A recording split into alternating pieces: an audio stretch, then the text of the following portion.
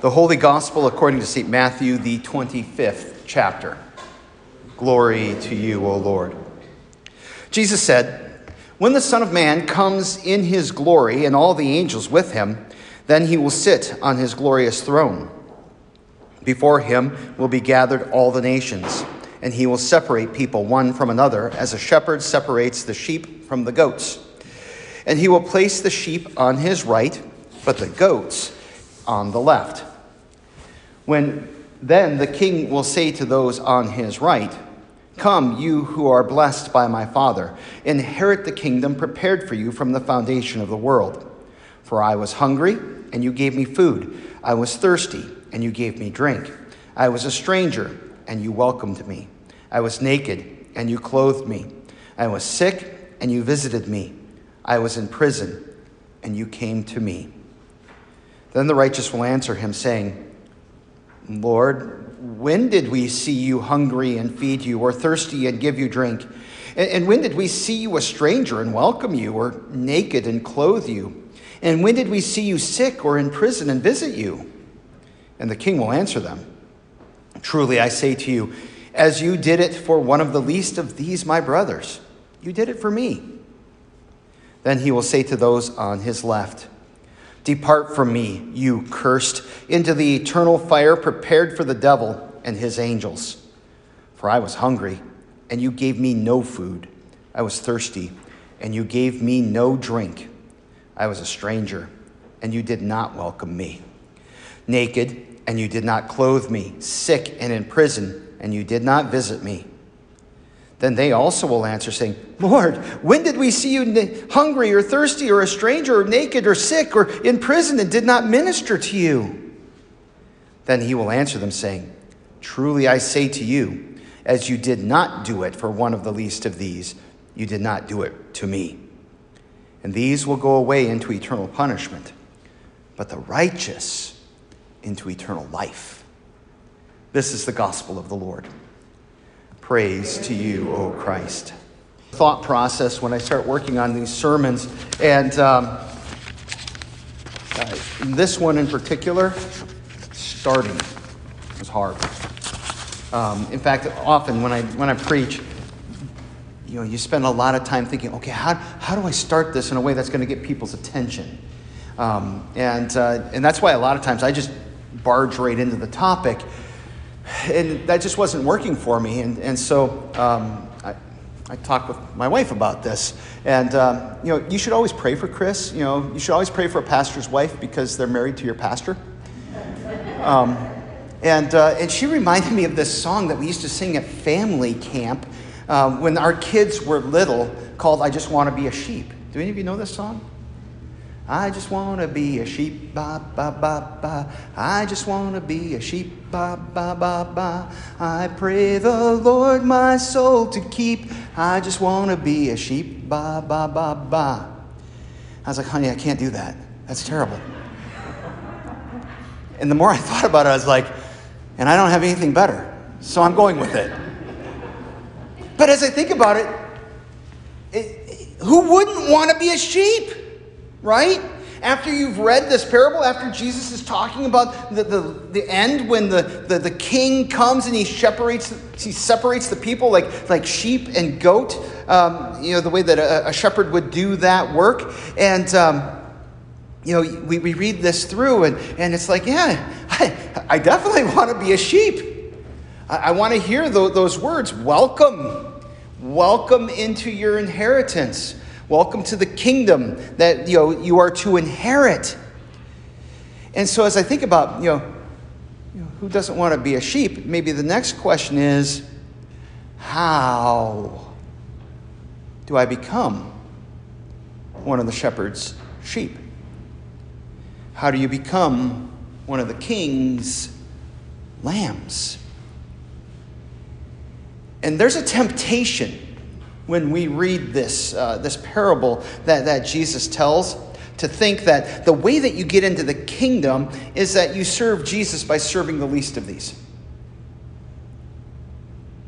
And I want to be really careful with this. This is actually very normal. I probably have preached that sermon in my career, but There is something that's inside of us that's always trying to earn our place in God's salvation. Or you guys are really good, you're really smart, so maybe you're not trying to earn it, completely, and but maybe have that sense of, I want to contribute to it a little bit. I want to be somewhat worthy of this gift that God gives. So I think that sometimes we read this parable and we're like, well, I want to know the rules. What are the rules so that I can get into the kingdom? So that in the end, God says, yep, you did enough to get in. But did you notice that the way that the sheep get into the kingdom is that they inherit it? There's a pretty big difference between earning something and inheriting something, isn't there? When we think about inheriting, well, how does one inherit anything? Someone dies. And they give you something that was theirs after they've died. And this is when it says inherit the kingdom. It struck me as I was looking at that. That's an imperative verb. It's a command. The king is sitting on his glorious throne and he's looking at his sheep and he's like, take it. Here is what I have for you. Inherit the kingdom that I've won for you, that I died to win for you. This inheritance is yours because Jesus died for you, and his command is for you to receive this inheritance, and you receive it by faith. You receive it through your relationship with the king. You receive it through your relationship with the one who died and rose for you. But what if you refuse the inheritance? I know, ridiculous idea, right? But people do. What if someone won't receive the gift? What if someone insists on God dealing with them according to the rules?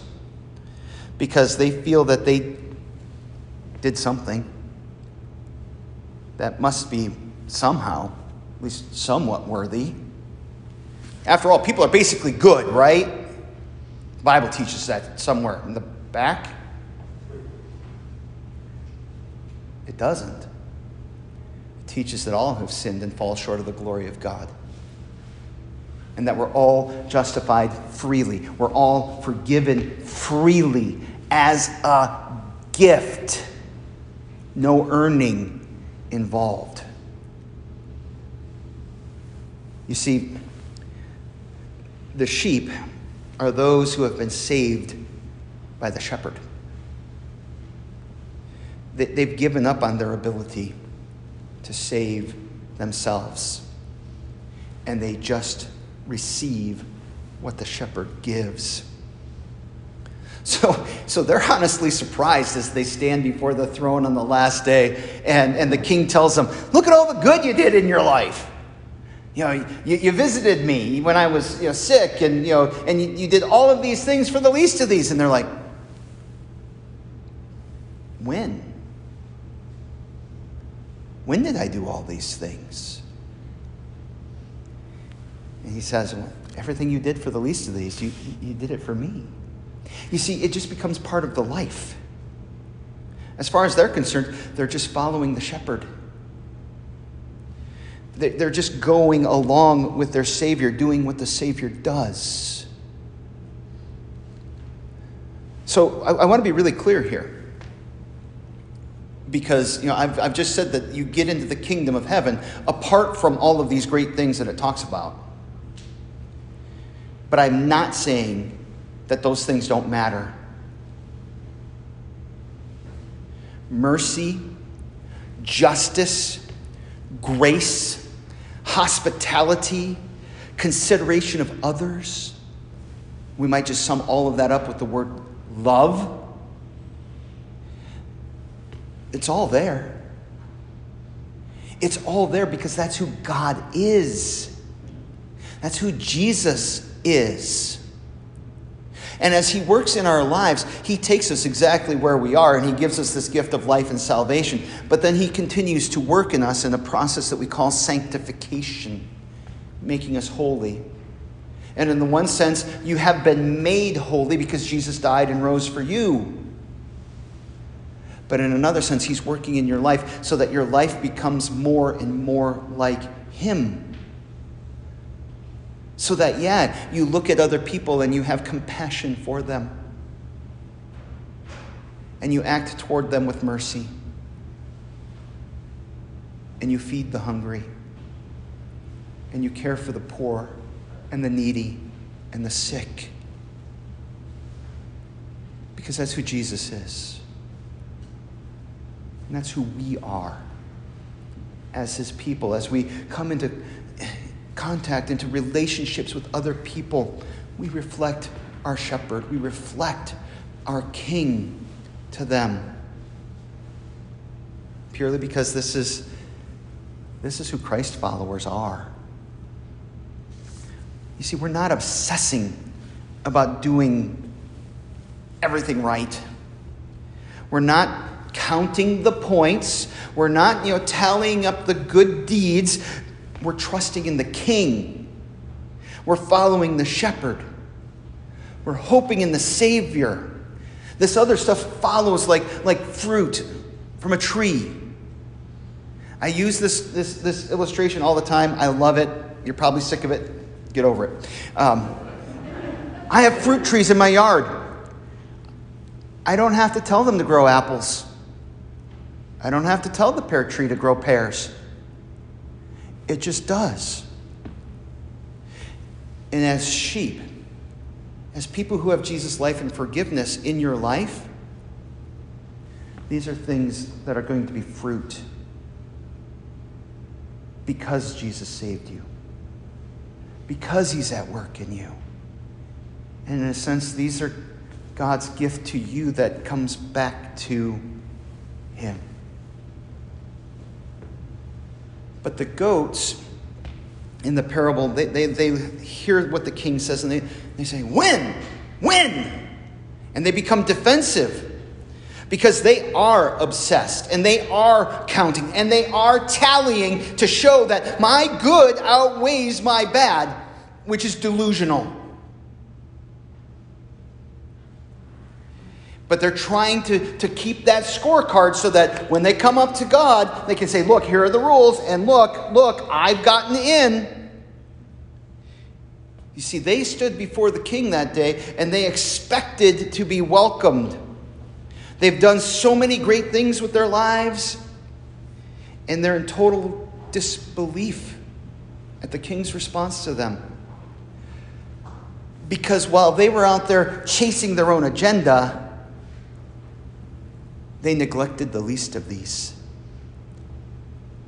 And they failed to see where God's grace leads them to acts of mercy and compassion and kindness to the least of these.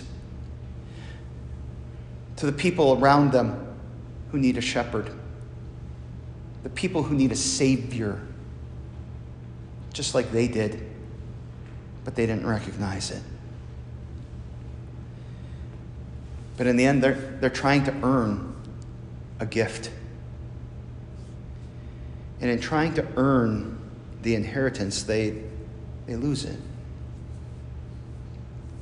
Because they never understood how loving the king and loving his people begins with being saved by the shepherd. It begins with what Jesus has done. How he was born into this world, became one of us. How he lived our life. How he bore our sin and took it to the cross. That he would give us as an inheritance through his death, his perfection, his holiness. And we tend to receive that as his forgiveness. So as Bob said, this is the last Sunday of the church year. Christ is coming. This is good news. And your confidence for that day, when Jesus comes and you stand before the King and you stand before the throne, it's not in your achievements. Instead, you'll be surprised at what God did in you and through you as you receive the inheritance prepared for you by Jesus from the foundation of the world. From the very beginning, this was God's plan for you to receive this life and this salvation and this eternal inheritance to live in God's glory with Jesus. Amen.